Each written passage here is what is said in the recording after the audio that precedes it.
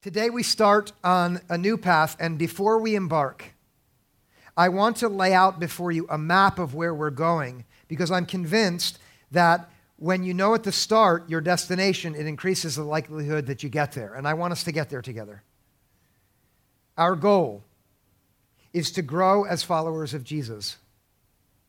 Every person can grow in that way. Some of us don't want to follow him, but we're here nonetheless. You yourself can potentially grow as a follower. I believe it would be the best thing for you. Others of us have been following him for a long time. We still need to grow. And so our goal together is to grow as followers of Jesus. Jesus taught that the first commandment was to love God and to love your neighbor. And so the way we'll grow is when we grow to love. And so that's our goal, really, to grow as people who love God and the people around us better. What's our path? How will we get there? Our path toward this goal is going to be learning to put our hearts in Jesus' hands. Now, for some of you, that image is familiar. You've thought of yourself as a person who has the power to do what you want with your heart, and you've given it to him. For others, it might be strange to imagine that exchange. But I'll tell you this, wherever you are with respect to Jesus, you have given your heart to something. Do you know that? All of us have. And the truth, this is the center of what Christians believe, is that Jesus is Lord. And that means that there's no place better to put our hearts than into his hands. And of course, that means you're still engaged in the world. The truth is the person who gives his heart to Jesus, will be the kind of person who thrives in every area of life because of that determination. But that's going to be our path toward the goal of growth in love. It is to focus on our lives inside, our internal lives, and then to figure out how to more fully surrender ourselves to Jesus, how to put our hands into his heart, our heart into his hands, learning in this way how to grow as disciples, as we grow in relationship to our feelings. Why would we do this? Our motivation for getting on this path is the desire to become more of who we were meant to be. This also is a conviction of Christians, that you only identify yourself truly when you see yourself in Christ's hands. Only there, in the hands of your Creator, are you finally going to become the person that you are meant to be. And so our motivation to grow in love by giving our hearts to Jesus is to become who we've been made to be. When our feelings are mismanaged, here's the heart of it, our capacity to receive and give love is diminished. Have any of you had the experience in the last 24 hours of losing control of your feelings? Yes or no? Yes. And when that happens, it's hard to give love, isn't it? And it's hard to receive love also. And not only from the people around you who you're losing it on, but from God and from yourself even. You grow separate when you mismanage your hearts. And so we want to be in communion with God, because that's what we were made for. And as we move away from our true selves and managing our own hearts, we get further from him. And so we want to learn to put our hearts in Jesus' hands so we are with God as we were meant to be. There are some things that are going to help us on this path to achieve this forward movement. Worship all together like this on Sundays is going to help us. And I'm telling you that I and Dave and the others are thinking about how to create these experiences with that goal in mind. That's one thing that'll help. Come here each week, get here earlier next week so you get a seat. Secondly, gathering around God's word to listen and learn. To hear those words like those ones that were read from Colossians and to listen. Thirdly is prayer and having help learning how to pray. I'm going to tell you this. I'm really excited about this. I took time to write a prayer for each one of the emotions that we're going to look at in the next 2 months.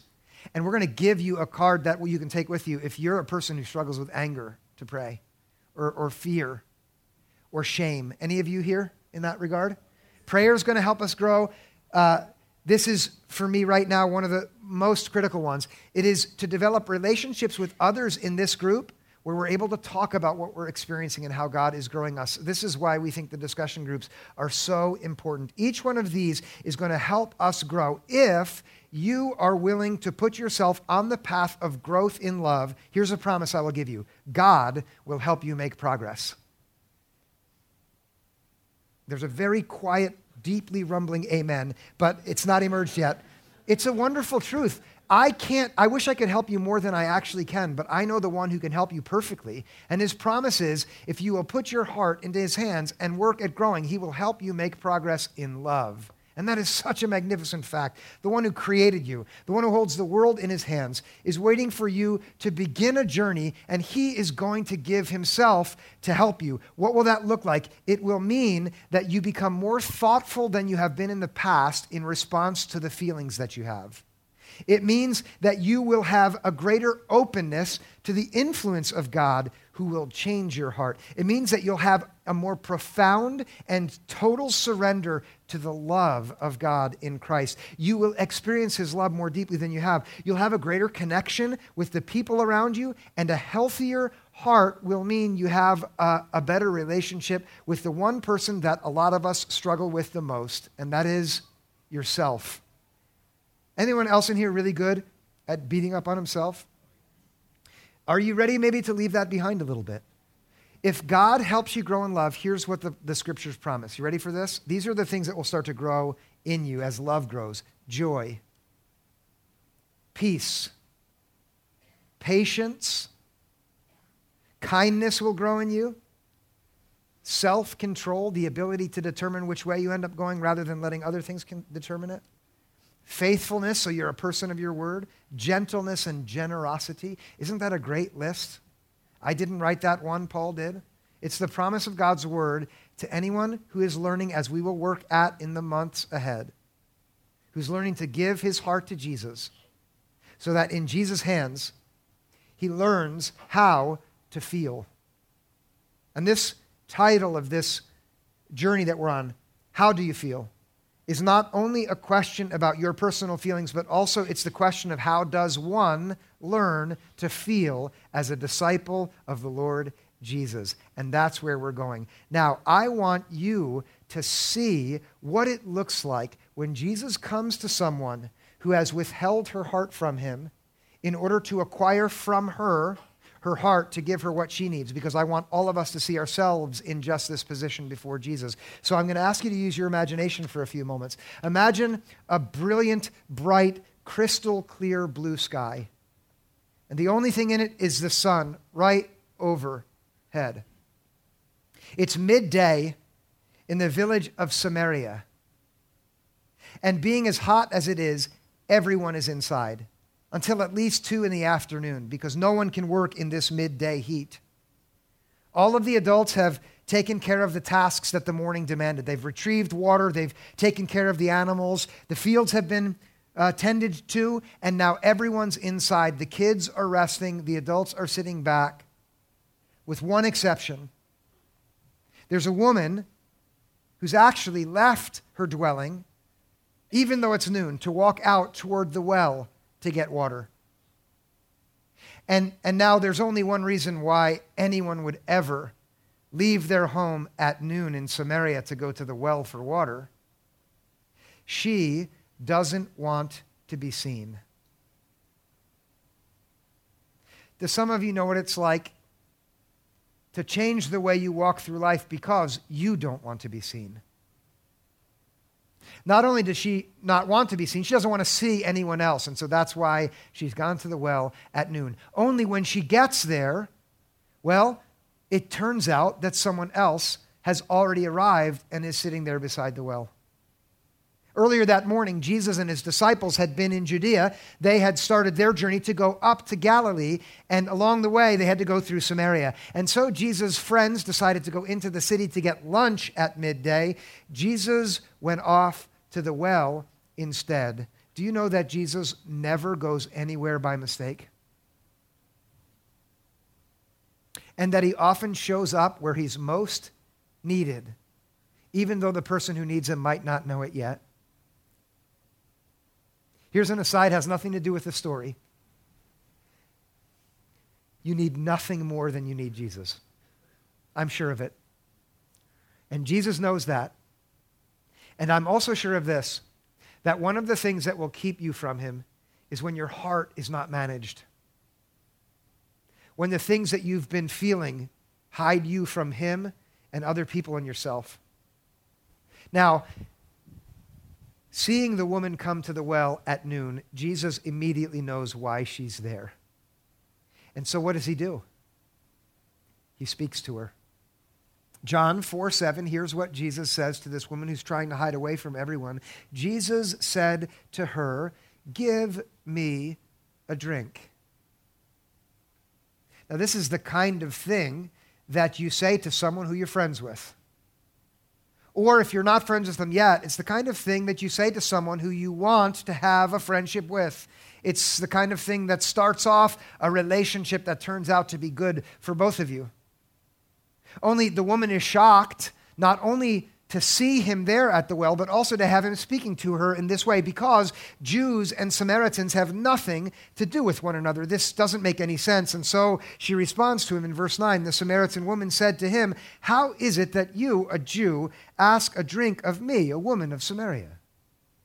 It's not supposed to happen like this. Men aren't supposed to ask women for anything, especially if they don't know them. And being a Jew and her being a Samaritan means that they've come from people groups who hate each other for centuries. They shouldn't have anything to do with one another. And of course, both of those are good reasons for her not to want to talk to him, because he's a strange man and she's a Samaritan and he's a Jew. But the truth is, neither one of those two are the real reason that she wants to draw back from Jesus. The real reason is the reason she came to the well at noon instead of the morning like everyone else. It is shame in her heart that has made her hide away from everyone. 5 husbands. 5 times marriage doesn't work out for her. Anyone who's been through a divorce knows that it leaves wounds, no matter what the circumstances of it are. Can you imagine 5 times? And now she's with another man, and it's not even her husband. And of course, in the village where she lives, everyone knows everyone's business. Have you ever thought that you live in a place that's just a little too small because of that? You can't even imagine what it was like in ancient Samaria. The judgmental advice that she was given, the looks down the noses at her everywhere she went, the whispers that she could hear just enough of to know, that eventually she internalized everyone else's judgment of her into her own heart, so she even was sick of herself. And her strategy was, hide myself away from everyone, cut myself off, have nothing to do with anyone else at all ever again. But here comes Jesus asking her for a drink, as if he would want to be a friend of hers. And she doesn't know yet that Jesus knows everything about her, but that's the truth of Jesus in this moment. He was there on purpose because he knows everything about her, and what he wants is, in fact, to break all of the walls around her heart down so he can have her heart in his hands. That's why I came to her. Jesus wants to have your heart in his hands completely. That's the first thing. The first command is that you should love God and then love your neighbor as yourself. And of course, that implies that you love God and your neighbor and yourself. And the path to that is the path where you recognize that here has come the Lord to me, and what he wants is my heart in his hands. Look at what Jesus says to her reply to him in verse 10. Jesus answered her, "If you knew the gift of God and who it is that is saying to you, 'Give me a drink,' you would have asked him, and he would have given you living water." You see, Jesus knows that the real thing that's driven her there is not the need for water from the well, but it's rather the need for some kind of living water in this dry and dead heart of hers. That she has been so wrapped up and enveloped in shame, not only has she cut herself off from everyone else out there, but she has no relationship with herself truly, and therefore she has no connection with God. And when Jesus says, "If you knew the gift of God," that's a carefully chosen phrase. I hope some of you know what the Bible says the gift of God is. Do some of you know that? In Romans 6:23, it says, "The gift of God is eternal life in Messiah, Jesus the Lord." Jesus knows what she needs more than anything else. It's the salvation that he gives. As God's anointed Messiah, there he is. And he knows that all she needs to do to be saved from the massive onslaught of these feelings, all she needs is to open herself to him and let him pour his living water into her soul. How will she do that? When she gives her heart to him. Our goal is to grow as followers of Jesus who are proficient at loving others as we love God and ourselves. The path to that goal is to give our hearts to Jesus. Why so much focus on the heart? Here I want to pause on this story, and I want to take you to some teaching from the book of Proverbs, which makes it plain why our hearts matter so much. If you have nothing to do with faith, if you don't even believe in God, but you've paid attention to yourself in life, you will know how massively important your heart is to how your life unfolds, won't you? That even if you try to be a stoic who is only moved by your thoughts, you can't escape the fact that your feelings have an awful lot to do with where you end up. Isn't that how it works? Does anyone here watch Star Trek? Is that still on? I never watched it. I don't know why I'm bringing this up. I felt bad I brought it up in the first service, but I'm doing it again. Is it Spock? Is he the guy who doesn't feel anything? Even that person's heart will guide them. Look at how it's put in Proverbs chapter 4, verse 20. My child, be attentive to my words. Incline your ear to my sayings. Do not let them escape from your sight. Keep them within your heart. The one who speaks these words and writes them at first is the one who does so relating to the listener as if that listener is a child who needs to learn and grow. Don't be so proud to believe that you don't have any growing to do. Let yourself, even now this morning, relate to this teaching as if you are a child who is ready to grow and learn. Please understand that even as this came from the pen of a man, it was God's word working through that man that comes to us to build us up in the way that we need to be built up. And that's why the teacher says, be attentive, and be attentive in every way that you can. Do you notice that? First, incline your ear. Listen with every critical faculty that you've been given. Use your mind here. Listen carefully, he says. Don't let them escape your sight. Investigate what you're going to learn today and in every time you come to church. Look at the world around you and use your eyes to see if it looks so. Put it in your heart. That means commit it to memory. He says that for a reason, because this is how important it is. Look at what he says in verse 22. For they, that is my words, are life to those who find them, and healing to all their flesh. You know that you're searching for life. Do you know that? And many of you will say, you still haven't found what you're looking for, right? And wasn't that one of the best songs off that U2 album? Was it Joshua Tree? You're looking for life, and you are made for life, and the Word of God is life. And that's what this teacher knows. And it's not, listen now, it's not just life so that when you die, as long as you said you believe the right things, you go to the good place rather than the bad place. It is, first of all, healing for all flesh. He says it's good for you in every way that you need to have your flesh and your entire life, all of you healed and restored and made well. Here's the word that he wants us to treasure in our hearts, verse 23. Keep your heart with all vigilance, for from it flow the springs of life. This word for us is the word that we are to hear and to see and to treasure in our memory. First, keep your heart with all vigilance. Some translations have it as guard your heart. The author knows that your heart is under assault and needs protection. Can anyone in here in this moment relate to that? Yeah, a night watchman is standing between the ramparts on the city wall, and his bow is at his hand, and he's looking off into the night because he knows that enemies are always going to come against the city. And what he does is he keeps the city with all vigilance. Or a shepherd is on a hill, and there he has his staff in his hand, and there he looks at the beloved herd that's there, the sheep that are all gathered and vulnerable, and he's watching to see if there are any predators who are going to come, and he is keeping the flock with all diligence. Your heart is like a city. It is like a flock of sheep in need of protection, and it requires constant care and oversight in need of defense against all kinds of serious threats. Only the enemies which most effectively assail your heart are not soldiers, and they're not predatory animals. They are your feelings. They are the things which have the power over you like nothing else does. And when your heart is mismanaged, it can ravage you like an invading army or a pack of devouring wolves. Has anyone got any experience with this? Fear can stop you from being the person that you know you are made to be, and you can be completely powerless in relationship to it, paralyzed. Or anger can swallow you up and turn you in an instant into a monster that scares your kids who you love, and your spouse who you love, or your friends who you love, and it even scares you. Shame can cover up the real you so nobody gets you, not even you, isolating the whole world from you. Envy can poison otherwise beautiful relationships between you and friends because you've not got the success that they do. Or all of it can become so bad that apathy seeps in and dries you up like a desert in the summer heat, and you don't feel anything anymore. You're alive, but not really.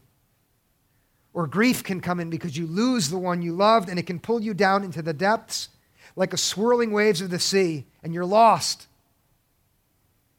It's strong stuff, isn't it? We need to learn how to keep our hearts with all vigilance. And of course, we can learn that. And here we are ready to learn. And the reason we need to learn is in the second clause there. For from it, that is your heart, flow the springs of life. The spring is such a thoughtfully chosen metaphor here. The symbolic force of this image in the ancient Near East is particularly strong. Without the water provided by underground springs, life is literally impossible. And here the truth is that you have to keep your heart with all diligence, because unless the heart is kept with all diligence, real life is absolutely impossible. Again, your heart and what you're feeling and your emotions are as important as anything else in determining the course and the quality of your life. And I'm not just talking about relationships. In business, how you feel makes all the difference. How you deal with your feelings makes all the difference. With your friends, the way that you manage your responses can either cause you to thrive in relationship to them and have all of the glory and joy that God meant you to have in friendships, or turn it sour and into a source of constant pain and hurt. In your families, with your employees or your employers, in work, in the communities that you're involved in, the direction of your heart is as important to your thriving as is a spring in the ancient Near East. Let's zoom in just for a little bit longer on springs to learn about the importance of tending to our hearts. I want to share 4 qualities of springs now that really relate to our hearts. First of all, when your heart is well tended, it is like a spring, and springs are constant. That's the first thing. You have to dwell on this image for a little bit to get this, but there are other kinds of bodies of water that the author could have chosen in this moment. Streams and rivers, for instance. And of course, in the ancient Near East, streams and rivers can flow with a raging force. Have you heard of a wadi? These are the gullies that fill with water and are terrifying in how much water is there. But just as fast as they fill, they also empty out. Because whether they have water or not is completely dependent upon rainfall. Not so with a spring. A spring is fed by an underground water source which doesn't change based on circumstances. A spring is constant in weather that is fair or foul. And here is the first bit of information for you about your own heart. When it's well tended, it will be constant in the same way. That is, you will no longer be pulled this way or that in your emotional life based on what's happening all around you. Out of your heart will flow well-being that is not determined by what this person is saying or how work is going. Instead, it will be dependable, steady, not threatened, because it is a dry season. Constant. Doesn't that sound good? Just to a few of you. It should sound better to all of you. Here's the second thing. Just because a spring is constant doesn't mean it's not in constant motion, because springs are also dynamic. Unlike a well or a cistern, both of which also hold water, the spring is always on the move. It never settles down. Once it emerges from underground, it flows out into the world around, following an unpredictable and fluid path, impossibly complex in its movement. Our hearts are like this too, aren't they? Is your heart complicated in how it can go up and down this way and that? always in flux. Our emotions can be highly unpredictable. New feelings rising and falling all the time, often in a matter that we can't control. And anyone who thought, okay, we're going to learn about how to grow emotionally, and if they thought that means I'm going to finally get all of my emotions in hand, good luck with that. You'll have as much success as trying to grasp a river in your hands. Can't be done. But the dynamism of your heart, when it's well tended, can actually be a tremendously good thing rather than a detriment. Imagine this. Imagine a heart that's more sensitive to the needs of others. Imagine a heart that can more quickly adjust to changing circumstances and not be derailed. Imagine a heart that can even be humble in relationship to you, so that you can be easier on yourself than you always are, not by giving yourself a pass, but by having good humor with your own faults and failures, so that you can adjust in the hands of the one in whose hands you've put your heart. Do you see it? Here's a third quality of springs. This one's great. Springs at their roots are hidden. You can see where they're going, but you can't see where they come from. If you try to trace back through the water to the depths of a spring, you won't be able to dig deep enough because the roots of a spring are buried beyond searching out, way, way deep down, beyond the depths, concealed no matter how diligently you look, you can't get to the bottom of the spring. Does this sound true? No matter how diligently you look, you can't get to the bottom of a human heart. And that's also something to embrace. Our hearts are mysteries. Isn't that so? Not just to others, but to us even. Anyone who's gone on a search to plumb the emotional depths of his own life will immediately see the parallel between his heart and the hidden spring. Because hidden not only from others, but also from himself. However, when well tended and in the hands of the one who created our hearts, then like springs emerging from the deep in the hands of the Creator, that hiddenness no longer has to be a detriment, but can be an occasion for deeper trust. And you can trust Jesus. And now the fourth quality of a spring, which is the most obvious, but also in a sense the most important, is that springs are necessary.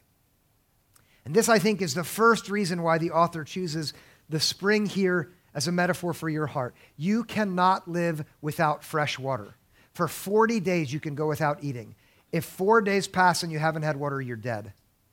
And the truth about your heart and the life that God invites you to with a well-tended heart is that without emotional well-being, first of all, you die spiritually and emotionally, and some of you are there already.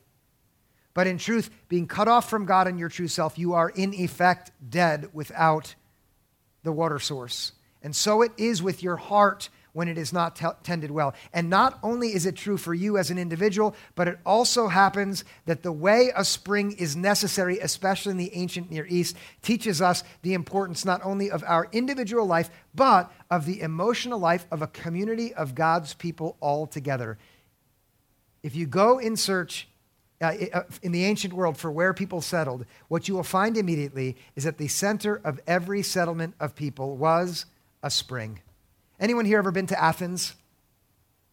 You don't want to admit it too loudly so the people around you become jealous, right? Oh, the food in Athens, right? You'll go there and learn that the Acropolis in Greek means the point of the city. It's the place where the ancient people built their defenses and their temples and their gathering space. Because it's the very highest spot, it allows them to defend from enemies. But in Athens, the Acropolis is actually not built on the highest spot. It's the second highest spot. And the reason for that is that the highest spot had no spring. And the spring is the place where people have to build their lives around, because without what it supplies, there is no communal life. And listen now, that is also true of your heart. When your heart is well tended, you will see that people build their lives together with you around the emotional well-being that God has gifted you.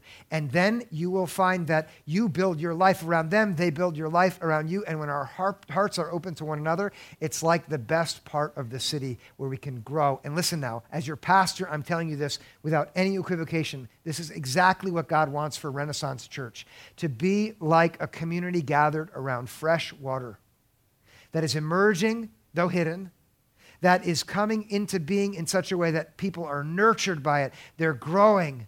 They're finding themselves unfolded before God, who is the lover of their souls. And there in that community, they're discovering more and more of who God wanted them to be. And the only way to get there, back to the map, is to learn to put our hearts in Jesus' hands. That's how we're going to get there. Come with me for a moment back to that well at noon, where Jesus tells this woman that if she knew who she was talking to, she would have asked him for a drink. Let me tell you this. Jesus, the Lord, is the one who made you and who this morning comes to each and every one of us, wherever we are in life, whatever the state of our hearts are. And what he sees and what he knows when he looks upon each of us is the many ways that we've been wounded and harmed and the ways that we've mismanaged our emotions in the past, the messes that we've made of ourselves. He sees all of that, and he comes right to us with his invitation. And his invitation is to give to us the gift of God, which is eternal life, for anyone who will open himself to Jesus. And what he asks of us is to simply take our hands off of our own hearts so that they can be placed fully into his hands. And when we do that, then what we will be positioned for, what will be ready to begin, is the journey of learning how to feel as men and women who are surrendering ourselves to him so that he can hold us and carry us forward. Do some of you have in your memory in the past the moment when you first gave your heart to Jesus? I remember I had just finished middle school. I was getting ready to go off to high school. And in those days, my heart was was in my own hands because I was insecure and I was mean to the people around me, and I felt ashamed of myself because of it. I remember a man speaking about Jesus' invitation to come and to give our lives to him so that we could get what we couldn't get in any other way, which are the lives that are his. And I remember thinking, if Jesus could love this young guy who's been such a wreck, then he can love anyone. And I remember walking off into the night and praying that he would take my life so that I could have the life that I could have in no other way. I want you to look at these words of Jesus from Matthew chapter 16. For those who want to save their life will lose it. And those who lose their life for my sake will find it. In my own way as a kid, I was trying to find my own life in building myself up by my clever humor to tear others down. And I know right now that every single one of you is looking for life, and you should look for it. But listen now, you trust Jesus' word. Go looking for it on your own, and you will lose it. But if you come to him and lose it for his sake, we can paraphrase it in this way. Those who want to go on holding on to their own hearts will lose them. But those who will lose their hearts for Jesus' sake, those who will give their hearts to Jesus will find them. And that's the invitation at the beginning of this journey. To take your hands off of your heart and to put your heart into Jesus' hands. Then what? Then what we're going to do is next week we're going to talk together about what it's like to live under fear. And we're going to listen to Jesus help us know how to respond to fear. And then after that, anger, because some of you need to deal with that. And then after that, what it's like when you've retreated because of shame, and what it's like to be swallowed up in envy, what it's like when you've given up on feeling altogether and you've just detached and you become apathetic, and then what it's like to be swallowed up in grief. Why? So we can grow as followers of Jesus together and can become the men and women that he wants us to be, so that Renaissance Church can be, and this is my real aim, the blessing and gift of God in this world which is so terribly thirsty. And I want you to be on that journey with me, okay? Let's pray. God, we love you and we thank you for the story of this woman at the well and for the love that you showed to her in coming to her in her shame and inviting her to give herself to you. God, I ask that through the power of your Spirit and her story, that you would be speaking to our hearts in here as we've gathered, drawing us closer to you with this impossible blessing that you've come with the gift of eternal life, which we need. God, every heart in here that is still withheld from you, would you break down whatever resistance is in us so that we would give ourselves to you fully? And then would you help us feel the joy that comes with surrendering our lives to you and finding ourselves truly in your hands. We love you and we know this. We need you. We need you every moment. And in this moment, we surrender ourselves to you afresh, and we ask that in your hands, we would recognize that the most important thing about every one of us is that we're beloved by you. And then that love would melt away everything that keeps us from you. And we'd be renewed even now in that love. We ask for this in Jesus' name. Amen.